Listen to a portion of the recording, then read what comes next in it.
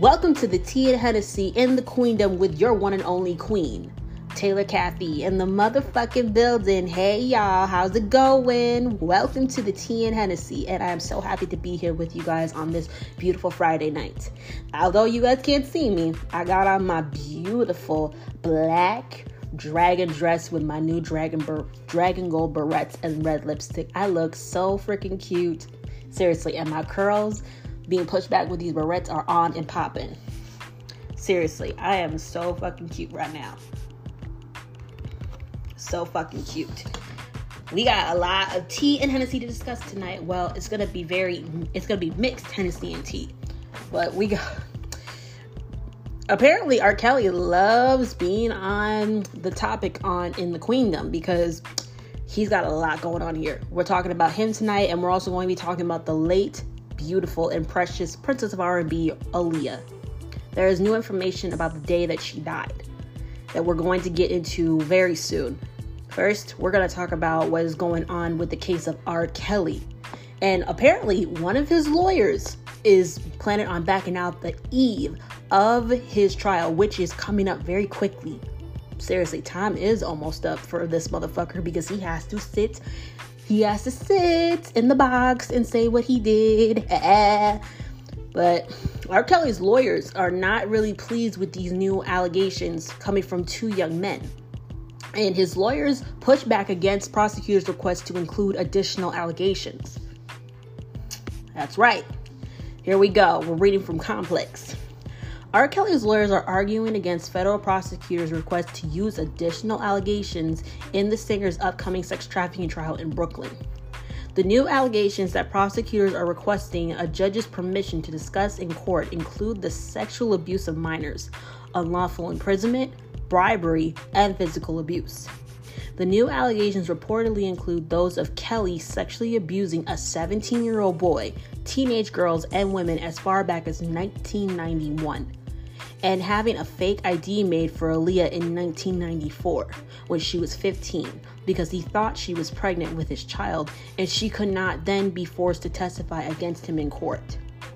But now, Kelly's lawyers Thomas Farnella and Nicole Becker are arguing that the latest request is unequivocally inadmissible under the federal rules of evidence and that it would violate his constitutional rights and right to a fair trial.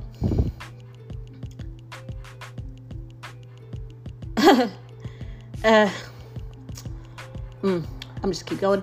The government's request is untimely, not relevant, and if permitted will cause severe prejudice to Mr. Kelly, of which such prejudice outweighs the probative value of filing states, according to the Chicago Sun-Times. The allegations regarding the 17-year-old boy claim that the singer had sexual encounters with him and directed him to do the same with others. Beyond these, that prosecutors are pushing to discuss with the charges against him in both New York and Illinois. The singer is facing a total of 22 federal criminal charges. The indictment in Brooklyn alleges that he had an enterprise of affiliates who would recruit women and girls. Kelly's lawyers also noted, according to the channel that will not be named on this in the Queendom ever again, never liked it, that potential jurors have already been given questionnaires and that they are void of a single question about their opinions or feelings on same-sex relationships. So if allegations regarding a possible male victim enter the courtroom, his lawyers reportedly claim it would be unfair. How is that unfair? How is it unfair? He made Dominique Garner dress up like a boy, so that basically shows that he had a kink. So, what, it's not the same because it's an actual boy that he has abused? What the fuck? He deserves to have his story told as well. They're all equal in this. Everybody who was abused by him is equal in this, regardless of gender. That's my opinion. Like, hello. Seriously, but this motherfucker, he's in some serious trouble because come the day that he has to testify, his lawyers, he cannot keep any fucking lawyers. He can't keep a lawyer. He cannot keep a lawyer right now because there's a chance that he's going to lose his going to lose his defense, because another key member of R.Kelly's legal team may exit New York case on eve of trial. A key attorney for indicted singer R.Kelly has abruptly asked to withdraw from the federal case against him in New York, potentially throwing his legal team into further disarray just a week before jury selection is set to begin there. Nicole Blank Becker, who took over the case in June after Kelly said he wanted to part ways with his two Chicago-based attorneys, filed her motion to withdraw last week under seal, according to court records and sources who spoke to the Tribune about the matter. Over the weekend, an order from U.S. District Judge Ann Donnelly appeared briefly on the public docket, giving Becker until 5 p.m. Monday to submit a letter privately to the judge supporting her request to withdraw. The submission was to be made ex parte, meaning prosecutors would not get to see it. Shit. The reasons for her request are unclear, and it's not known whether the judge will grant it. The motion is expected to be discussed Tuesday at Kelly's final pretrial conference in U.S. District Court in Brooklyn. Contacted by phone Monday, Becker declined to comment on the situation. "We'll find out tomorrow," she said. The development comes as Becker and her co-attorneys hit back on a request by federal prosecutors to admit new evidence of sexual abuse at trial, saying in a court filing over the weekend they were blindsided and have no time to prepare an adequate defense. The motion asked Donnelly to deny prosecutors' attempt to add 15 new alleged victims to the case, which alleges a conspiracy by Kelly to use his music career to serve his own illegal sexual appetites. Given the nearness of trial, the defense is not given ample amount of time to ensure an adequate opportunity to assess the evidence, the purpose for which the evidence is offered, and whether prosecutors had the legal basis for their requests. Becker and attorney Thomas Farnella wrote in the 13-page motion late Friday. Kelly, 54, is scheduled to go on trial in Brooklyn August 9th on racketeering charges alleging he ran a criminal enterprise that recruited women and underage girls for illegal sexual contact, then isolated and threatened them to keep them under control. The allegations in the indictment include dozens of acts involving 6 victims identified only as Jane Does 1 through 6. But a 55-page motion filed July 23rd, prosecutors said they want to bring in additional evidence involving sexual abuse, hush payments, unlawful imprisonment, and other crimes dating back 30 years that are directly relevant and inextricably intertwined with the evidence of the charged crimes. Among the new evidence, prosecutors want the jury to hear Kelly allegedly sexually abusing a 17-year-old boy he'd met at a Chicago McDonald's in December 2006.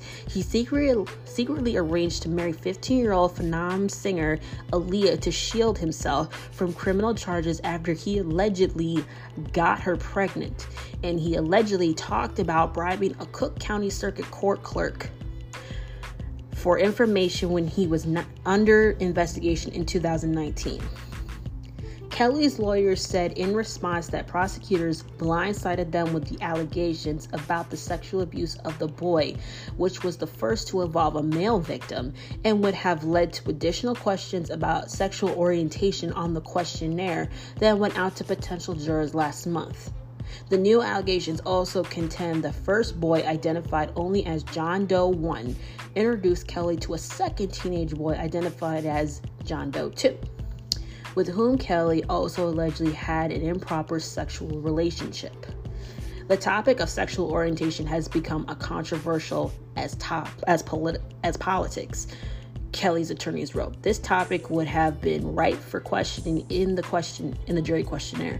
There is no question that the only purpose for which government seeks to introduce evidence from the John Does is purely salacious and sensational reasons."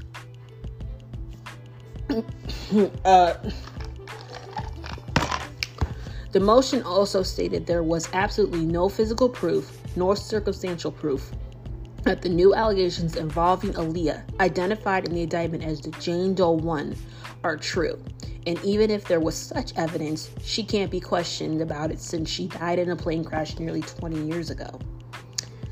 Therefore, the additional information the government seeks to introduce regarding Aaliyah is nothing more than conjecture and an effort to further shape their narrative, the motion stated.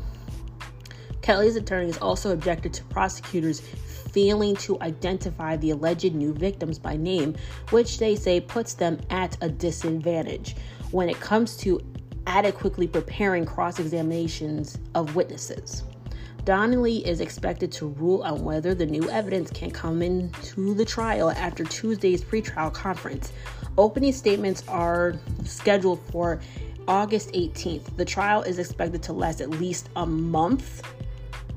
Kelly, who is being held at federal jail in Brooklyn, also faces charges in U.S. District Court in Chicago related to alleged sex abuse of minors, as well as separate indictments brought to Cook County.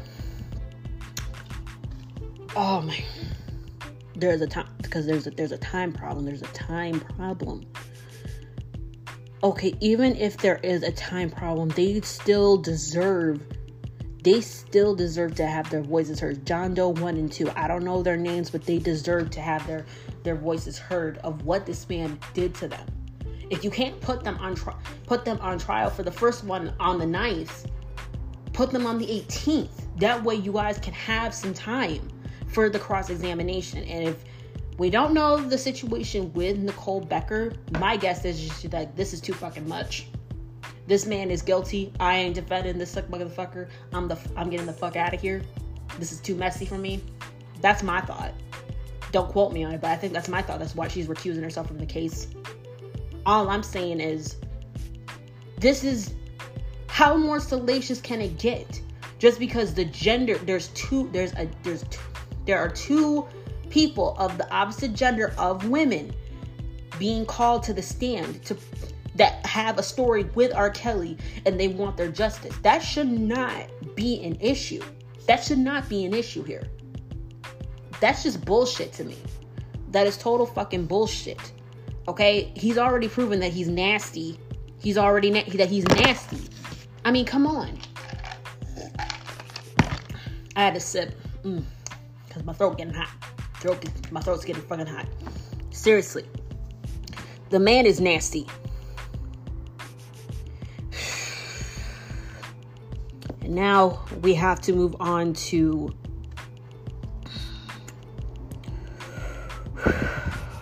we have to talk about more about like why they're not going to do it.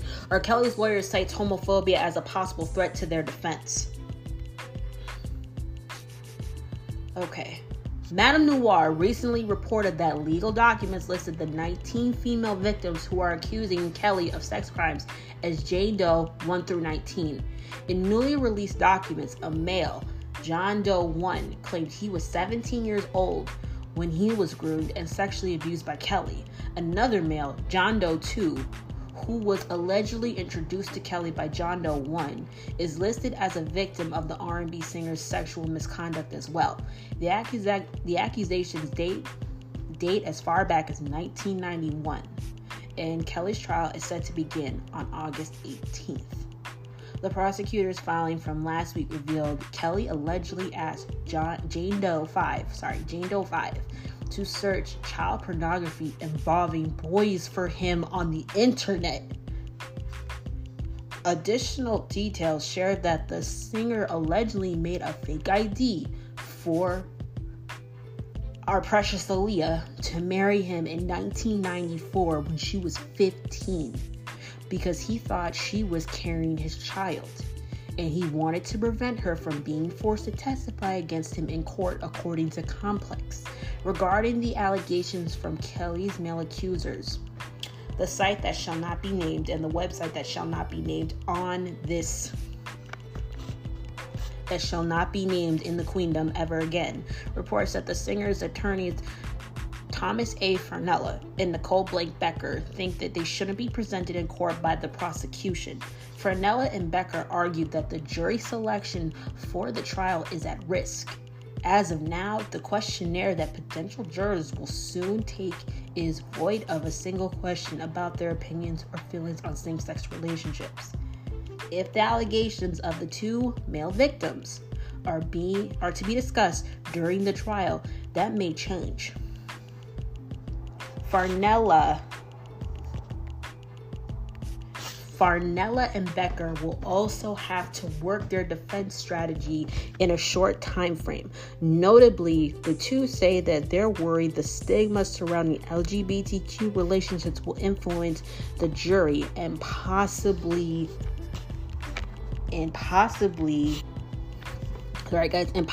elicit negative feelings from them towards Kelly. The government's request is untimely, not relevant, and if permitted, will cause severe prejudice to Mr. Kelly, of which such prejudice outweighs the probative value. A filing made by the two attorneys on behalf of the singer said, according to Chicago Sun-Times. Oh my God. What the fuck?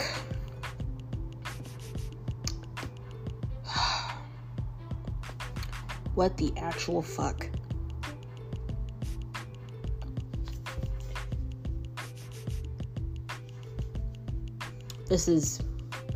We waited for this trial. We pushed for it. We screamed for it. We begged it not to get pushed back. And now we have two new victims, and they cannot even get fair representation in the court system because it's involving their sex.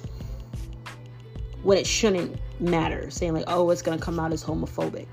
No, what you're doing here is showing that sexual abuse doesn't have one face. Okay? And as for Aaliyah involved in this, God bless her beautiful soul.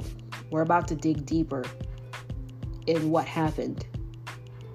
And for all of you Aaliyah fans on here, please support her, please. And for those of you who think that Aaliyah was complicit in her own abuse, you can just leave this episode right now, because I don't want you in my presence, in my internet presence, if that's what you think, because we don't know the whole story. And I feel so bad that Aaliyah is not here to tell her story. It's so sad that her life was taken at the age of 22, that she can't speak for herself. We're going to take ourselves a small music break. When I come back, we're going to talk about R.Kelly and Princess Aaliyah. Stay tuned.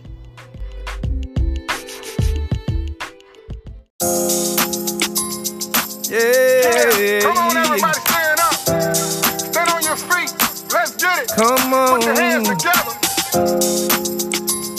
Is you saved? Stand up and praise Him. Come on. Let's go. Even though when things get crazy, Lord, I will follow you. No matter what's going on, just say me. Yes, I will follow you. Even though when things go wrong, you're right there by my side. You never let me go. It's because of you I'm alive. You've given me everything. That's why I worship you. No one can take away all the love I have for you. I'm gonna follow you, no matter what I go through. Yes, I will follow you. Will follow you. Even though when things get crazy, Lord, I will follow you. No matter what's going on, you say me. Lord, I will follow you. Lord, I will follow you. Yes, I will follow you. Lord, I will follow you. Lord, I will follow you. Yes, I will follow you. Lord, I will follow you.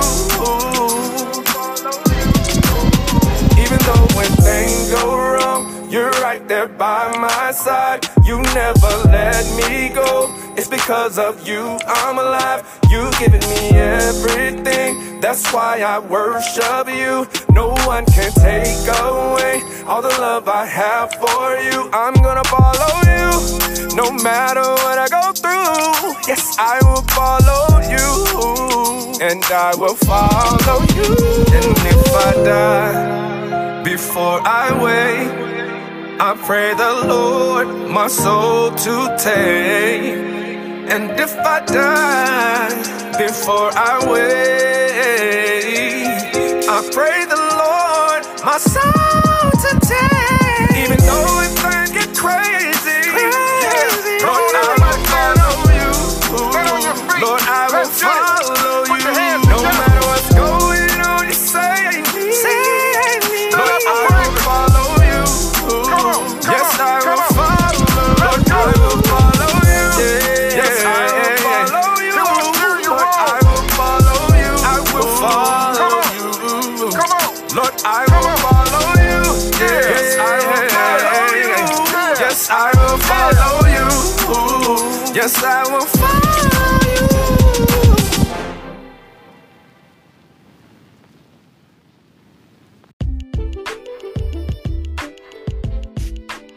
Welcome back to the Tea and Hennessy, y'all. I hope you guys enjoyed that music break. Much needed. Now we're gonna move. We're still in the R.Kelly bracket, but first we're going to talk about Aaliyah. We're gonna talk about new information that has come to light about the day that she died. Stuff that we didn't even know. And it's from a credible source, so the only way, because like I said, I would not read this news. It was not from a credible source. That's just how I roll. So we're going to read it. It says, singer Aaliyah was unconscious when she was carried onto plane that fatally crashed in 2001. Now that's new. This is from the Daily Mail. Whew. Aaliyah was given sleeping pill and carried onto plane unconscious before it crashed and killed her in 2001. Passenger who was in her taxi to airport claims in new book. A Bahamian man who got to spend time with the late pop star Aaliyah just hours before she was killed in a plane crash claims she never wanted to get on the stricken aircraft in the first place and had taken a sleeping pill just hours earlier. Kingsley Russell, whose family ran a taxi and hospitality business in the Acapulco Islands, was just 13 years old on August 25th, 2001. But he was with the star as his stepmother drove her team to the airport for her return flight back to the U.S. Russell got to work with Aaliyah's entourage as her team baggage carrier thanks to his aunt, Annie Russell, who ran a small hospitality business on the island. As a teen, Russell claims that when the star saw the plane to take her back to the U.S. mainland, she refused to get on board and went back to sleep in the cab as his stepmother was driving, telling her team she had a headache. Having passed out in the back of the cab, her team ultimately had to carry Aaliyah onto the plane while she was still fast asleep, despite her earlier protestations over traveling. Hours later, she would be dead as the Brooklyn-born star and the 8 members of her entourage were killed when the plane crashed shortly after takeoff about 200 feet from the end of the runway as it struggled to gain altitude. The weight was not properly distributed, making it harder to control once airborne. It also emerged that the pilot had faked his certifications to get his license, and he was also found to have cocaine and alcohol in his system at the time of the accident. Russell, now 33, who has remained silent for 2 decades, is speaking out about what he says happened in the hours before the crash on the fateful day in a new book, Baby Girl, better known as Aaliyah, by music journalist Kathy Landali. Landali had long been curious as to why Aaliyah, who was already a nervous flyer, would have been insistent on getting onto a small plane overloaded with luggage and equipment, despite there being a chartered jet due to pick her up the following day. Aaliyah had just finished filming a music video for her song Rock the Boat, And upon completion of the shoot, the team were keen to get back to Miami, about 50 miles away.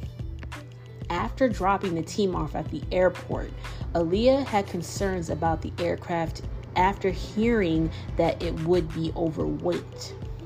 Feeling a little under the weather and suffering from a headache, she decided to spend time in the back of the cab with the air conditioning, leaving her crew to sort out the problems. Later, according to Russell, someone from her entourage returned to ask her what was wrong. Aaliyah is said to have repeated her concerns about getting on the plane, at which point she was handed a sleeping pill. She fell into a deep sleep. Russell headed back inside the airport while the star dozed in the back of the taxi. Upon entering the terminal, the book details how he could hear people bickering and arguing over the weight problems and the subsequent delays that were being caused. The airport staff and Aaliyah had the common sense that the plane was overweight. Russell is quoted in the book. 2 hours later, the pilot once again advised there was too much cargo for the aircraft to fly. He was backed up by the baggage handlers at the airport, but then the argument ended abruptly and the pilot agreed to continue with the trip. All the while, Aaliyah was still fast asleep in the back of the taxi van, completely unaware of what had been going on inside the airport terminal.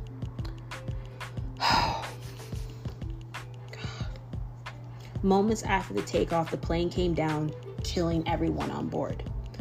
The pilot of the plane was earlier warned the aircraft was overweight with cargo and people, but ultimately he relented and decided to push ahead with the journey back to the U.S. mainland. Russell details how Aaliyah was brought out of the van and carried onto the plane despite her earlier reservations. She was still knocked out from whatever pill she had been given. They took her out of the van. She didn't even know she was getting boarded on a plane. Russell states in the book she went onto the airplane asleep. Moments later, the aircraft was ready to depart and began hurtling down the runway. It was airborne for less than a minute before it came crashing down a couple of 100 feet from the end. Although some on board survived the initial crash, including Aaliyah's bodyguard and hairstylist, within hours they were all dead. Aaliyah's body was found still strapped into her seat about 20 feet away from the wreckage. An autopsy detailed major head trauma and excessive burns, making her survival was unthinkable. I remember when Aaliyah passed away. I was really upset, Landali said to the Daily Beast. The story kept saying she was adamant about getting on the plane. I was almost upset with her. Why did you want to get on that plane so badly? In learning that she did not want to get on the plane for someone like myself and so many other people, I think that's closure for us. It's an unfortunate closure, but I needed to hear she didn't want to get on that plane. I needed to know that. The person who I thought had the most common sense in the world had common sense to not get on the plane. The fact that she was so adamant, staying in the cab, refusing. These are things we never knew. The only thing I've taken with me is that after 20 years, I can finally say that Aaliyah didn't want to get on the plane, Landali says. That makes me feel a little better, but not so much. That didn't have to happen. She should still be here. And I think that's the saddest part about it. She deserved better. Oh my God. She didn't want to get on the plane. She did not want to get on that plane.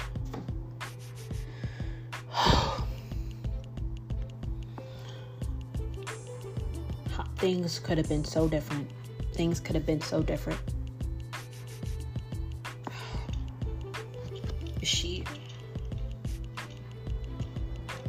I think baby girl had a premonition that something bad was going to happen. She knew she didn't want to get on that plane. She knew she didn't want to. And the fact that we were lied to for so long about that she wanted to get on the plane. She wanted to go back home. It just makes me turn a blind. It makes me really just mad that we didn't know this. Like, you're basically, because the way that I'm seeing it is it's basically putting her image out there like, oh, she just wanted to get home. She wanted to get home. She didn't care that the plane was overloaded. No.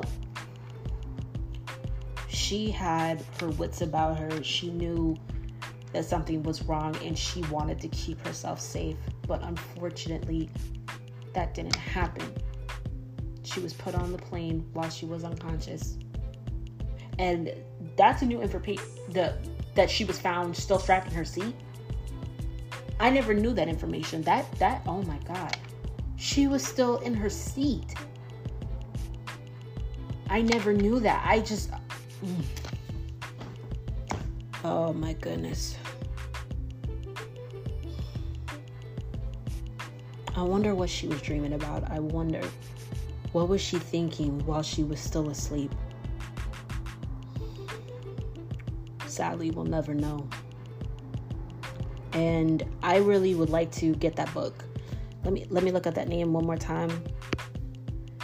Yeah, it's Baby Girl, better known as Aaliyah, by Cathey Landali, or Ian Dolly. I hope I'm pronouncing your name right. Ian Dolly. I like to read that book. And you guys can too. Please. Oh my gosh. And now Aaliyah is being brought into the court case because she is a witness, but she is a witness that cannot be brought in because she is gone, so they can only rely on the information. But they're not going to use that information because right now it says here, R.Kelly lawyer concedes sexual contact between singer and underage wife Aaliyah, but then backtracks. See how you motherfuckers do the dead? A lawyer for R.Kelly conceded Tuesday that the singer had sexual contact with recording artist Aaliyah during an awkward exchange over the R&B star's illegal marriage when she was just 15. But Kelly's defense lawyer, Thomas Farnella, quickly walked back the surprising admission about Kelly and the underage Are You That Somebody singer. One of the allegations against Kelly in his Brooklyn federal court criminal case is that he bribed an Illinois official to issue a wedding certificate in 1994 stating Aaliyah was 18, which if true, would have made the marriage legal. Farnella made the admission under questioning from Judge Ann Donnelly. Are you going to deny that there was sexual contact with Jane Doe 1? Donnelly asked, using the pseudonym that Aaliyah goes by in the criminal case. They were married. Farnella let out a deep sigh, sitting at the defense table next to Kelly, and responded, no. Federal prosecutor Elizabeth Geddes then chimed in, giving Farnella an opening to walk back his remark by reminding him that Aaliyah was underage at the time. Are they not going to dispute that at the time Jane Doe 1, Aaliyah, was 13 to 15 years old? Geddes asked. We do not dispute, Farnella said, though it was not clear if he was referring to Aaliyah's age or whether the two had a sexual relationships. We're not prepared to concede with that right now. Aaliyah, born Aaliyah Houghton, was a performing artist and actress who had a mysterious friendship with Kelly for years before the two were secretly married in 1994, when she was 15 years old and he was 27. Aaliyah died in an August 2001 plane crash in the Bahamas. Farnella's awkward admission came during the final pretrial hearing in Kelly's racketeering case that is set to begin next Monday. Kelly, 54, is accused of running an enterprise that trafficked women and girls across state lines. He is accused of having sex with numerous minors and making child pornography. He allegedly forced his victims to call him daddy and did not allow them to eat or leave rooms without his permission. On Tuesday, the feds and Kelly's defense team spared over additional uncharged crimes that federal prosecutors seek to raise at trial. Among them are allegations that Kelly had sex with underage boys whom he then forced to engage in sex with minor girls. Another lawyer, another one of Kelly's lawyers, Devereaux Shanak, asked the judge Tuesday to provide Kelly with free court transcripts saying that the singer's funds have been depleted since he has not worked since his incarceration. Kanek also said Kelly has gained weight since he's been incarcerated. I knew it! Oh, shit. Woo! I knew that motherfucker got big. Damn. And asked the judge if he could get a tailor to take Kelly's measurements so he can be provided with clothes that fit for trial. Good luck with that. Damn. Now, I ain't no skinny mini. I ain't saying that. Just,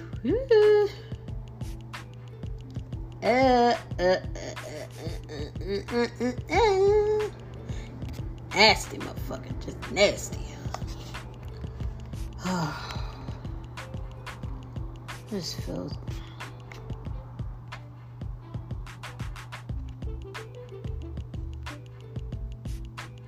Baby girl, I'm gonna say it, you deserve better. But somehow, I know by somehow the grace of God is gonna find a way to have Aaliyah's voice heard in all of the trials. She deserves that much. I wonder what her parents think. I wonder, will they even go? Will they go to the trial? Will they... I wonder, will they go? Will they stand up for their daughter? Will they do that? Will they please do that for her? I really hope that they do, because their daughter deserves to have her name. Aaliyah deserves to have her name heard, and she deserves to have her story told, even though there's little bits. That's all I think, y'all. That's all I think. Sadly, there has been a death also. Fetty Wap's daughter, Lauren, passed away last month. And also, Keisha Cole's mother, Frankie Lons, passed away too on the day of her birthday, on the day of her own birthday. It's so sad. It really is sad. That's just horrible. Rapper Fetty Wap's daughter dies at 4. Lauren Maxwell, the 4-year-old daughter of rapper Fetty Wap, has died, the girl's mother said Sunday. The news was shared in an Instagram post Sunday by the child's mother, Turquoise Miami. This is my amazing, beautiful, funny, vibrant, loving, talented, smart, and hard-headed princess mermaid, Aquarius, Miami wrote. If you see this post scrolling by with her name comment, or just say to yourself, I love you, Lauren, because they say souls can feel your love. #RIP. The mother shared a video of her daughter smiling and bouncing in a swimming pool. It was unclear what the cause of death was or when Lauren Maxwell died. Fetty Wap, whose real name is Willie Jr. Maxwell II, didn't immediately respond to a request for comment Monday. The 30-year-old rapper is best known for his 2014 sleeper hit, Trap Queen, which reached number 2 on the Billboard Hot 100.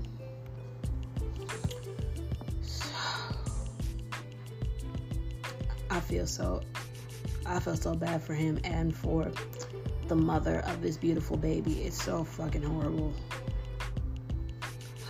She's so beautiful. I can only imagine what he's going through right now.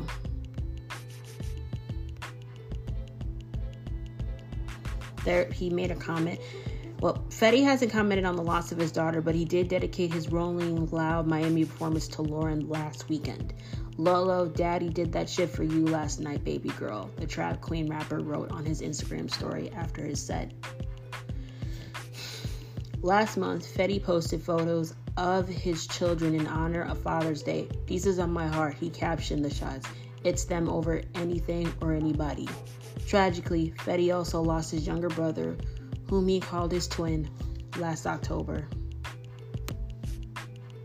I done lost so many niggas that shit was almost starting to feel normal. But my little brother, man, it felt like 2017 all over again. This same feeling, the 30-year-old mourned on social media all at the time. I know your slogan, don't cry for me, slide for me. I don't know what I'm gonna tell my nephew when he asks me why I make sure you was okay. Fetty has 5 other children in addition to Lauren. Aiden, Zavaria, Kari, Amani, and Zai. Good God. I feel bad. Much love to Lauren's siblings too. Oh my goodness. And now we're also going to pay respects to Frankie Lawrence, Keisha Cole's mother. And Keisha has since broken her silence after her mother, Frankie Lawrence's death. Keisha has shared a touching tribute to her late mother, Frankie Lawrence, who sadly passed away last weekend. As reported by Revolt, Frankie died while celebrating her 61st birthday on Sunday, July 18th. On Instagram, Keisha posted a series of pictures of her and her mother throughout the years. This is so hard, man. Can't really even find the words, shaking my head, the R&B singer wrote. I honestly don't even know how to feel. You can never prepare for something like this, ever. But you will be missed. It's crazy because for weeks, I've been quoting you from the goose that laid the golden egg to calling Neffy shoes slow burners, to calling Neffy shoes slow burners, cause they were about scuffed up already. Your humor was unmatched, naturally so funny, and that's what I loved about your personality. We all did. I created this post to show my love and appreciation for your life, and I would like to thank my fans and supporters. Shoot your supporters and fans for being here with us during these hard times, and the love that you all have for us, she continued. The love for all your children was definitely felt. The Last Night singer added, when you said all you want is to have all your children in one place at one time, meant the most to you. And I'm completely down to do that for you, even through our differences. We love you. I love you so much, Frank the Bank. Keisha's brother Sam previously told The Name That Shall Not Be Used in the Queendom that their mom passed away from a drug overdose. However, her official cause of death has not yet been confirmed. Keisha and Frankie's relationship was well documented on the BET reality TV show Keisha Cole The Way It Is. Frankie also became a star in her own right through her own spin-off show with her daughter Neffy Pug, Frankie and Neffy. We at Revolt continue to send our condolences to Keisha and Frankie's family at this time. Frankie Lawrence was good people. She had her problems, but she was a good woman. Really. She was fantastic. Much love and peace to you guys. Rest in peace, Frankie Lawrence. Okay, y'all. We're going to take ourselves another music break. Let's get ourselves together and just enjoy the music. See you back here in a bit.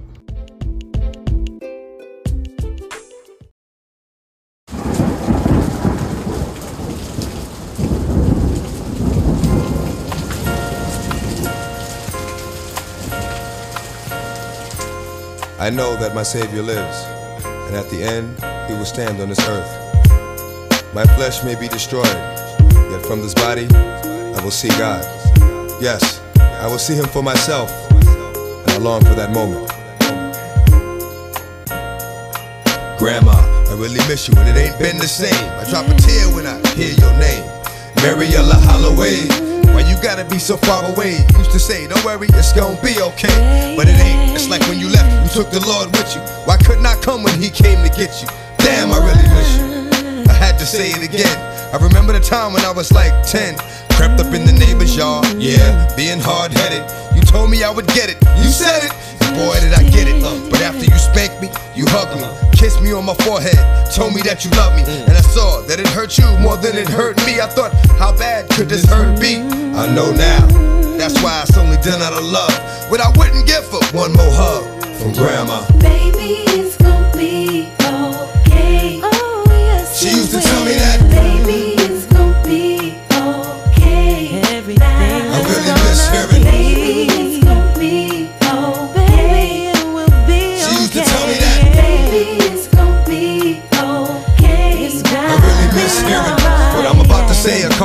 family members is gon' hate me, but I'ma let you know what's been going on lately. Now you know since you left, a lot of things with your kids done changed.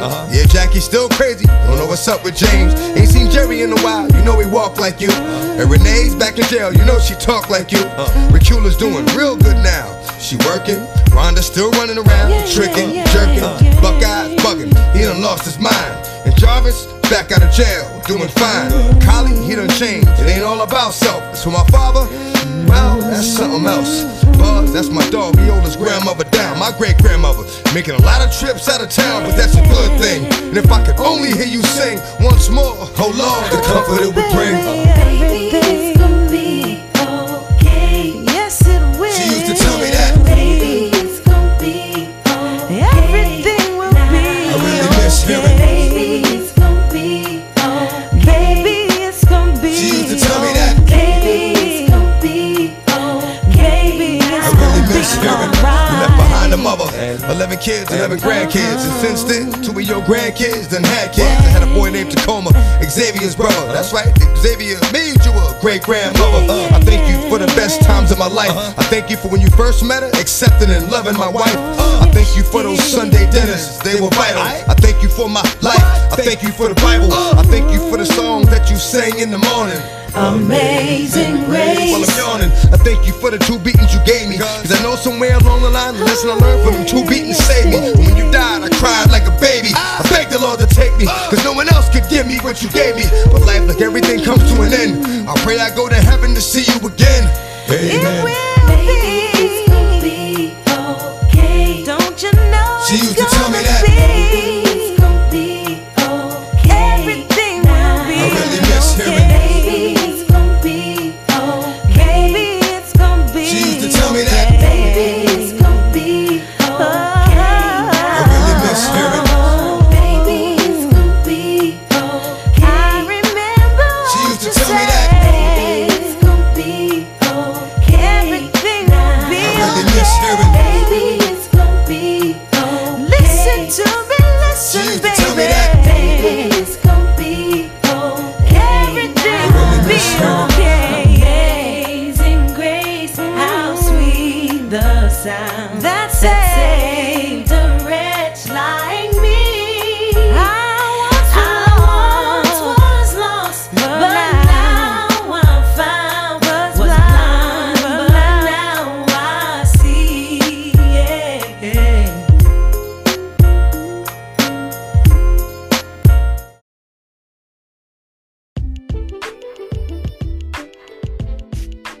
Welcome back to the Tea and Hennessy. I hope you guys enjoyed that music break. We are back. This time we're going over to Atlanta. We're talking about Erica Mena and Safari Samuels. Turns out we're not the only ones that have a bone to pick with Safari with how he treats Erica. Safari Samuels gets scolded by his own mother, Mommy Samuels, over how he treats Erica. Wow. Baby. Ooh. His mom says she's both hurt and embarrassed by his behavior, adding he wasn't raised to treat women in such a way. His antics have always caused him to trend in some capacity, but in recent months, Safari Samuels has been taking hits due to his marriage with estranged wife Erica Mena. Years ago, the couple played their love story for a global audience as they touted their love on reality television, even marrying on Love and Hip Hop. However, things took a turn this year, and just weeks after announcing they were expecting their second child together, the couple shared they were divorcing. Both Safari and Erica have watched the memories of their relationship on TV with the rest of the world, reliving moments that they would probably rather not rehash.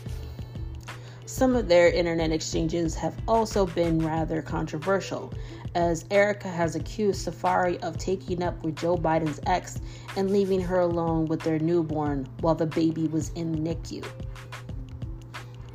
Ooh. On last week's episode, that was on August 2nd, of Love and Hip Hop Atlanta, Safari met up with his mother, and to say that she was disappointed with his recent behaviors is an understatement. Sapphire revealed that Erica was 6 months along when he found out about the pregnancy, and they were sleeping in separate rooms. There was so much turmoil and us not getting along, he said. Whose fault is that? His mother told him that with marriage comes arguments, which he needed to learn not to shut down. You create problems when you do that, she said. You get upset and you start tweeting. I don't like that, man. And you know you wasn't raised like that. You know when it comes down to women, the utmost respect. Yes! Yes, Mama Samuel. Stick it to him. Stick it to him. She told her son that when she sees him do and say such thing, it both hurts and embarrasses her. Exactly. She's right. Yeah. When your mommy is saying that shit to you, when your mother is saying that to you, that you know that you fucked up big motherfucking time. Yeah, so you need to look at your behavior. You need to look at your fucking behavior because, well, you've already lost your wife and you lost your wife's respect. You need to grow up.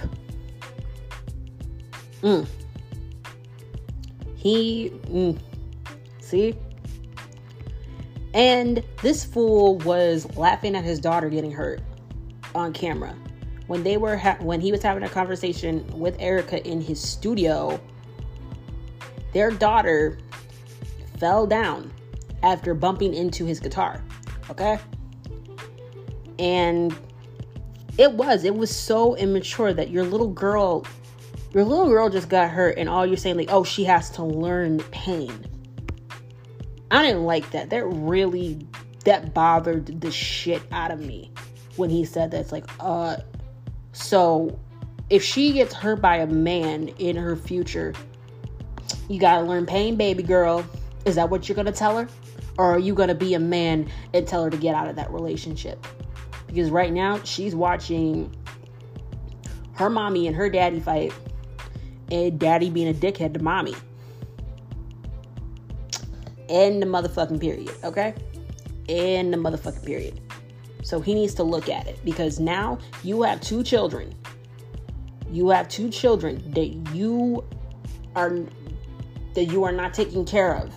You are no longer with the woman that you claimed to love a long time ago. And you now having your mother come at you. Speaking volumes that you need to get your shit together. Another father we need to talk about is Mike Epps. When I first saw the picture of Mike Epps and his daughter together, the one with the straight hair, the big eyes, I thought like, oh, she's adorable. She's a little cutie. Very cute little girl. Then, turns out, Mike Epps used a filter on his daughter's face. And that's when shit got out of hand. And, well, he's under fire right now. Like, I'm looking at the picture of her with her real hair. I'm like, wow. She's a cutie. She is adorable. Like, why would you change her hair like that? Like, hello? Why did you... It just seems very... It's almost like you're not saying, oh, I don't like her hair that way. But let's get into it. This is from Back Online. Mike Epps comes under fire for editing daughter's hair in photo. Mike Epps has come under fire for allegedly photoshopping his youngest daughter, Indiana Rose's hair in a recent candid. Twitter was quick to point out the difference between a previous candid of Epps' baby girl compared to that of a recent photo that showed her with straight hair. Her hair, Mike captioned underneath the suspected Photoshop candid. Several fans loved the picture and compared the image of Mike's daughter to that of a porcelain doll. Those eyes, one social media follower said in adoration. She's beautiful, Stephanie Mills wrote. Instagram was fairly gracious with their comments.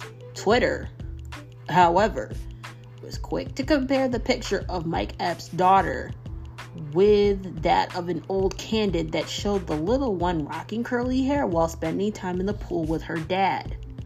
I know damn well Mike Epps didn't edit his daughter's hair. one Twitter critic wrote. Another social media user tweeted, Mike Epps is over here photoshopping his daughter. He's going to capture the picture on the right. Her hair, it's not hers, and neither is the face. Mike Epps and his wife, Kyra Epps, welcomed their daughter last March. Mike Epps took to Instagram to celebrate the arrival of his and Kyra's daughter. What's worse, YG saying how his light-skinned daughter is going to attract men at a funeral, or Mike Epps editing his kid's picture to look mixed, battle of the indigenous.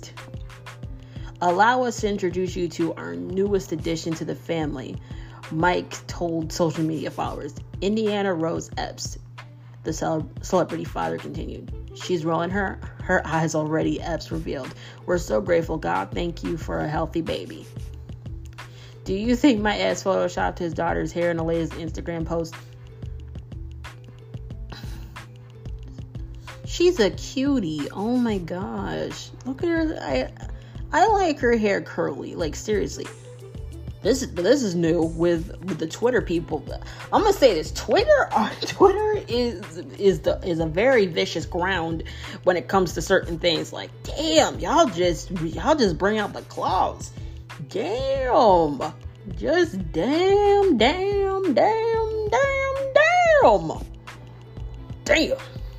Woo, Lord, seriously, just damn. Y'all just go right the fuck in. No questions fucking asked, just go right in. Now, we are going to talk about Miss Britney Spears. Britney is not slowing down to end this conservatorship. She has won the right to drive around and to be driven around by her boyfriend, Sam. She was also seen out having a good time at a zoo and petting a pig's belly, which is a win. Good job, girl. But Britney is pushing buttons, and she ain't slowing down for no fucking body. But there is a picture of her right now on her Instagram wearing nothing up top, covering the girls up. Britney Spears fans concerned after singer shares another topless post on Instagram, and they're worried that something suspicious is going on. Britney Spears has concerned fans after sharing yet another topless post on Instagram. The singer recently shared 3 of the exact same topless photos of herself, eventually deleting the first 2. And on Friday, July 30th, shared a brief topless clip of herself. Spears has now posted another video which shows her looking at the camera and tilting her body while covering her breasts with her hands. Her fans have been left confused by the post, with many questioning why is she continuing to share similar images. Who else is straight up concerned? One fan asked, with another writing, literally, what is happening? Another Spears fan added, this is so confusing, but still love you, with someone else stating the belief that something suspicious is going on. Meanwhile, Hollywood star Sharon Stone stepped in to support the singer, calling her beautiful. Britney, oh goodness. Earlier this month, a New York reporter revealed that 10 people from Spears' team meet each week to discuss her social media posts. Spears reportedly writes her own posts before submitting them to CrowdSurf, the company that handles her social media accounts, which then uploads them on her behalf. Last month, Spears angrily criticized her sister, Jamie Lynn, in 2 separate posts in which she addressed her ongoing battle to reclaim her conservatorship.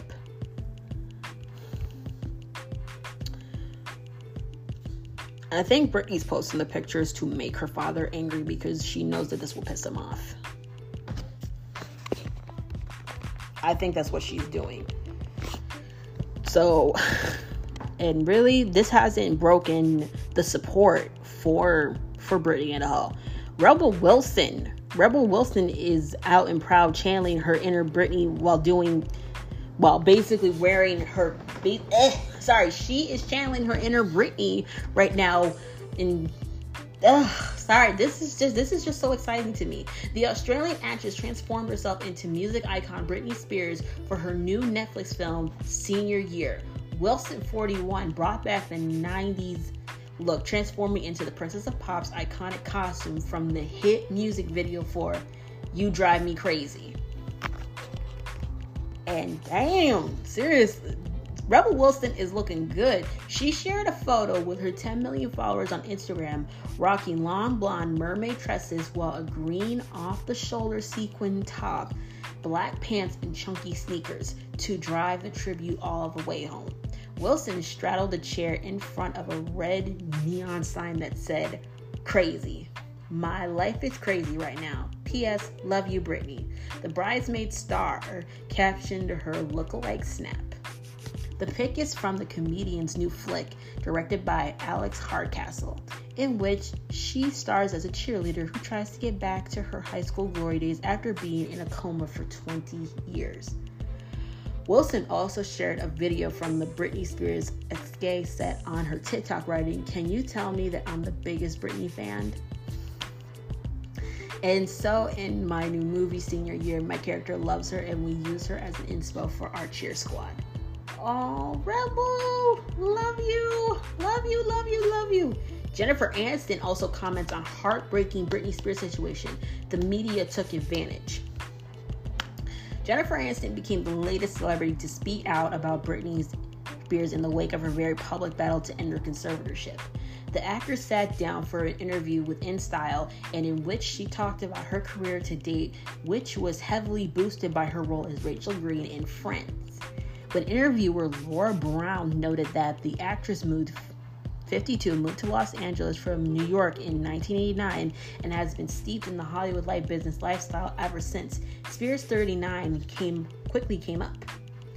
Brown noted that much of Aniston's rise to the top took place in 1990s, a decade that many women in LA revere as a golden age, thanks to the lack of social media putting them under the microscope. Ooh, man, seriously, she giving, oh shit. Sorry, y'all. I spilled some tea. Woo! Damn it. However, the decade has been getting renewed attention lately as people start to realize that what was going on behind the scenes without the oversight and voice that social media provides. Specifically, she highlighted Spears as an example of someone she feels was taken advantage of at the time. They were feeding on you young. They were feeding on young, impressionable girls. Half of these kids started on the Mickey Mouse Club. I was lucky enough to be raised by a very strict mother, Aniston responded. The priorities were not about becoming a famous person. I was study your craft, learn what you're doing. Don't just go out there and get lucky. I waitressed for years. I got a Bob's Big Boy commercial on my 900th commercial audition. I was doing theater on like Long Island. Aniston explained that the news media was the one and only opinion when it came to stars like Spears in the 1990s. The notoriously well-adjusted star went on to note that people like Spears were not held to the same standards as she was and therefore valued things that didn't pay off in their adult life. I think that Spears' group of girls as teens didn't have any kind of who am I. They were being defined by this outside source, Aniston explained. The media took advantage of that and capitalized on them, and it ultimately cost them their sanity. It's so heartbreaking. Spears has been embroiled in a nasty, protracted court battle over her conservatorship, which has seen her father, Jamie, oversees her life for well over a decade. Earlier this month, Spears was granted permission from the court to select her own attorney following former attorney Sam Ingham's resignation. She is now read by Matthew Rosengart, who has filed to remove her father, Jamie, from the conservatorship. The change in representation came after her bombshell testimony last month, in which she railed against her father and the conservatorship that he has overseen since 2008. In addition to Aniston, Dolly Parton came out this week speaking in support of Spears as more and more people in show business realize and feel alarmed by the kind of treatment Spears has been subject to throughout the years. We all standing up for you, Brit. We all standing up for you. And if your fucking bitch ass sister will not do it, we're gonna do it. We're gonna do it. And Jamie Lynn has just digging herself a bigger hole here. Yo, if you saw the picture that I put of her on my Instagram on the flyer, girl looks like she has been through it. Seriously, that does not look like a happy soul. Jamie Lynn Spears denies Britney paid for Florida condo as she shares snaps from family holiday amid reports her sister footed the $1 million bill. You still saying you broke, Jamie? Jamie Lynn Spears denied sister Britney paid for her Florida condo in family snaps shared to Instagram on Monday. The 30-year-old actress posted friendly photos from a holiday with her husband and 2 kids, which appeared to be sponsored by the Ritz-Carlton. I don't own a condo, and I can assure you that no one has ever bought me a place at the beach because I prefer my beach vacations at the Ritz anyway, she captioned the series. What in the fuck?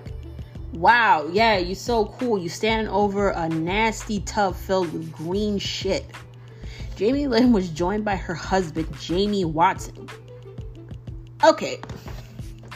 How the hell can you be married to a Jamie when you're a Jamie and your daddy is Jamie? That's gotta be fucking confusing. Jamie Sr., Jamie Lynn, Jamie Watson. They gotta have some code names right there. Okay, Jamie Sr., Jamie Lynn, Jamie W. That's gotta be, ooh, my goodness. If that don't, woo, I get fucking confused. I'll be like, you know what? Just the 3 J's, come here. 3 J's. Mom. Damn. Jamie Lynn was joined by her husband, Jamie Watson, and their 3-year-old daughter, Ivy Jones Spears, 13-year-old daughter, Maddie Rianne Eldridge, and a friend. She added, simply facts, y'all need to stop reaching. Thankful to get this time with my family in between our busy work and practice schedules with the kids. LOL. The Sun reported last week that Jamie's $1 million property in Florida was paid for by Britney, despite Jamie claiming she has never taken a penny from her sister or her $6 billion fortune. Jamie Lynn's plush condominium in Destin, Florida, was purchased through a trust that Britney, 39, has owned since 2000 and had been managed partly by their father, Jamie Sr., when he took over his daughter's financial affairs as conservator, according to the publication. Oh, and here is here's Jamie and Jamie W. Fucking A. Long stay. Spears posted a bikini selfie with her husband, appeared to be working from the room, which was covered in clothes with swimsuits and bags hanging from the lamp. Yeah, and what is dear old Jamie Day looking at? He's looking on Britney's account to see what she's posted. Sloan from Sloan TV on YouTube saw that too, and I'm seeing it right now. It's like, y'all ain't slick. Y'all are not slick at all. Seriously, y'all are obsessed. And wait a minute, is this motherfucker naked? Is his ass naked? Or is that a chair? Because I feel like I'm just seeing him lean over the dresser and just shaking his basically tiny white cheeks at his wife. Well, she's too busy. Like, yeah, honey, that's cute. Let me take a selfie of us just being cute. Well, basically being basic at this point because, honey, that ain't cute. Oh my gosh. According to the report, the Destin condo and the LLC are listed as properties of Britney's in conservatorship filings from 2009, despite Jamie previously suggesting the home was her own. In a 2015 tweet recently resurfaced by Britney fan account SWAT team for BJS, Jamie Lynn boasted, "We have a condo in Destin, Florida, and it's the best getaway." Jamie Lynn also referenced the condo during an interview with CMT in 2016, admitting to the outlet that she hosts everyone at our condo and that it was where she wrote her hit Sleepover. She continued, "We're pretty blessed with a big condo. It can sleep about 10 people. We all have breakfast together. I plan a big dinner and we have a space at the beach. And when we write, there's no pressure and no timeline. So songs just kind of fall out. It's hard to call that work." According to The Sun, there are no properties listed for belonging to Jamie Lynn in Florida. Tuesday's findings call into question Jamie Lynn's prior denials regarding whether or not she has profited off her older sister amid her controversial conservatorship. Back in earlier July, Jamie Lynn shared a dailymail.com headline to her Instagram story reporting that she appeared to be the only family member not on payroll. Facts, she captioned the post agreeing with the report. "Now leave my broke ass alone." It came from the New York Times, revealed in June that Britney and Jamie Lynn's father, Jamie Spears, earns $16,000 a month from being the co-conservator of his daughter's finances, plus a $2,000 per month for office space rent. Britney's mother, Lynn, 66, and brother Brian, 44, also on payroll, even though it hasn't been reported how much they make off of the toxic singer's estate. Jamie Lynn was the only member of Britney's immediate family who didn't appear to be profiting from the conservatorship. The financial benefits to her family have reportedly created tension between the pop star and her family in recent years. Jamie Lynn and Spears' brother Brian have all spent years on Spears' payroll. And as friends who spoke with her at the time recalled, she was increasingly resentful of their efforts to influence her, the New Yorker reported on Saturday. Even if she's not directly profiting off of her sister's conservatorship, Jamie Lynn is still entangled in her financial affairs.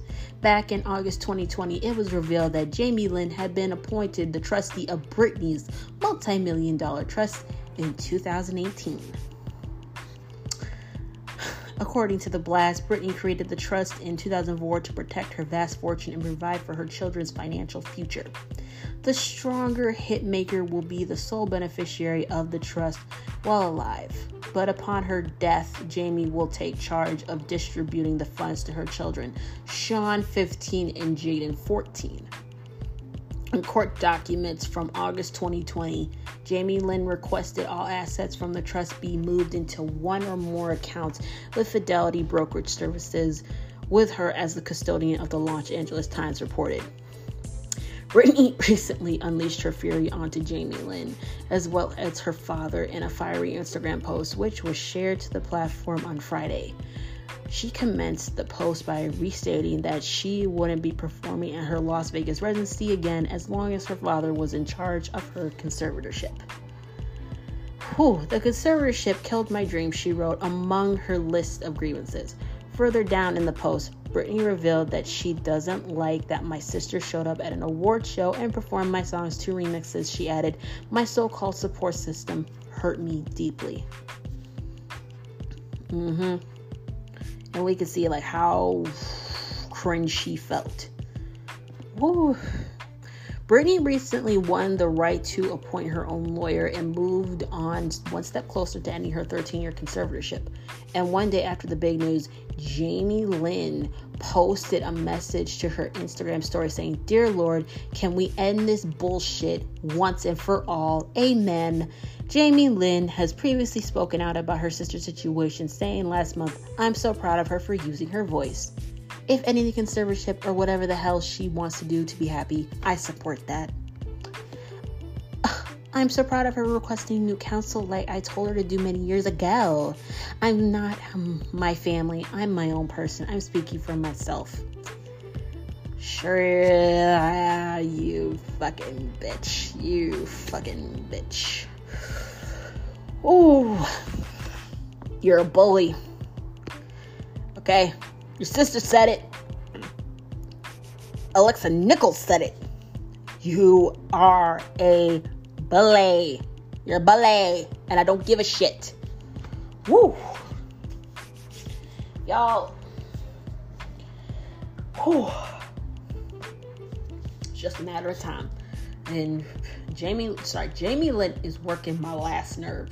Her nasty ass self. Like, seriously, you want us to leave your broke ass alone? Why don't you show us those Steel Magnolias checks instead of flaunting what your sister has been profiting? Okay? Because that is the only thing that you are, because that's the only thing that you're profiting now of, okay? The Zoe 101 reboot was a scam, and now you're on a show called Steel Magnolias. How about you show the profits from that? Because right now you're just talking just to get us off your back. Okay? You and your brother Brian are not innocent. And neither is Jamie Sr. So, you ain't fooling me, sweetheart. You ain't. Alright, y'all. That wraps up the tea and Hennessy conversation for tonight. Stay tuned for the R.Kelly trial. We will be discussing that next Friday. And I will be watching as that motherfucker gets wielded. I want to see what person has done to him. Okay? I want to see. God bless you guys. Stay loved, stay safe, take care of yourselves, and don't forget to slay and be that bitch. Have a good night, y'all. This has been the Chronicles of She.